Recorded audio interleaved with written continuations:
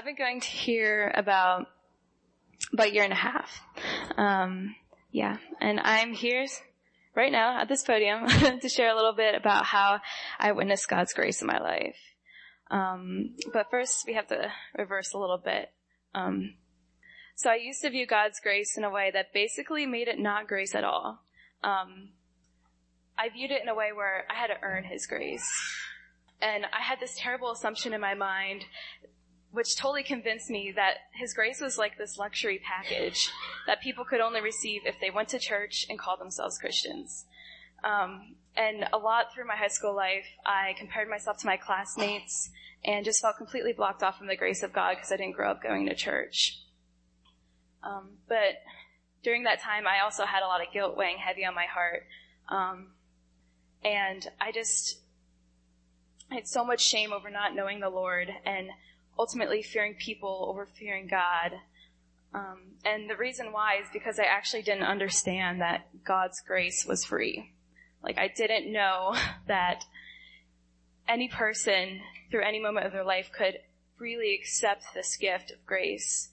And I didn't know that Jesus was right there encouraging me and telling me to take this free gift that he so willingly bled for. However, about a year and a half ago, once the Lord revealed to me what his true grace was really about, my entire world just flipped 180 degrees. I realized that because of Jesus' work on the cross, I was enabled to repent and actually be reconciled with the Father in a new and redeemed life. And since then, the Lord definitely led me through some difficult things that brought me to repentance. And I would love to share about that if any of you wonder what some of those things are. But instead of dwelling on these unjust trials, as I would have before, I just think about how Jesus loves me, which is kind of strange, I know.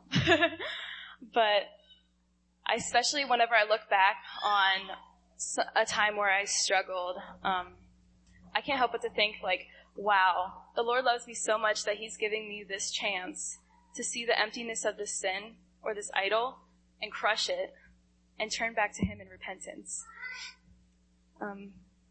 Not only is repentance an option because of Jesus, but even more so, it's so mind-blowing, but he actually consistently calls me back to rely on his grace through hard times. For the Lord said, this is in 2 Corinthians chapter 12, for the Lord said, my grace is sufficient for you, for my power is made perfect in weakness.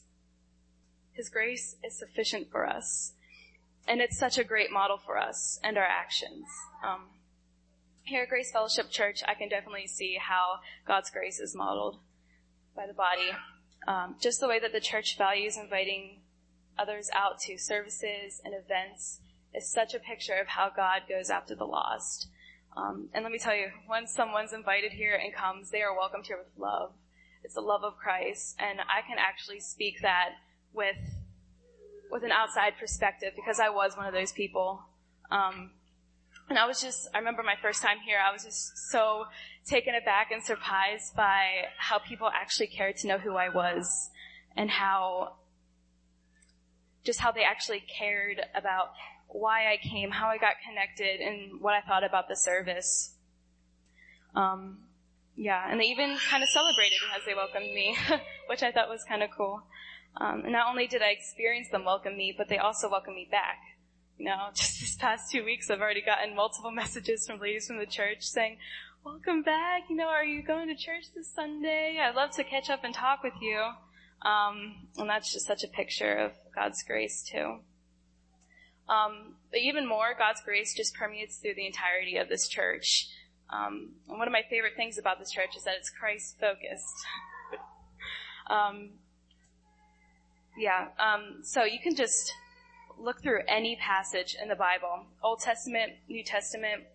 We're looking through the book of Ezra, and the sermons just go full circle back to Jesus and back to the grace that we've received or can receive.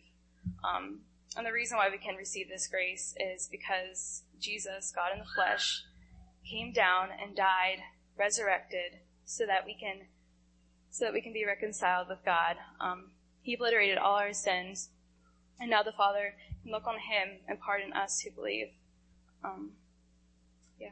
Now I want to welcome Bill Drips up he's going to lead us through God's word and share more about God's grace. Thanks, Kaitlyn.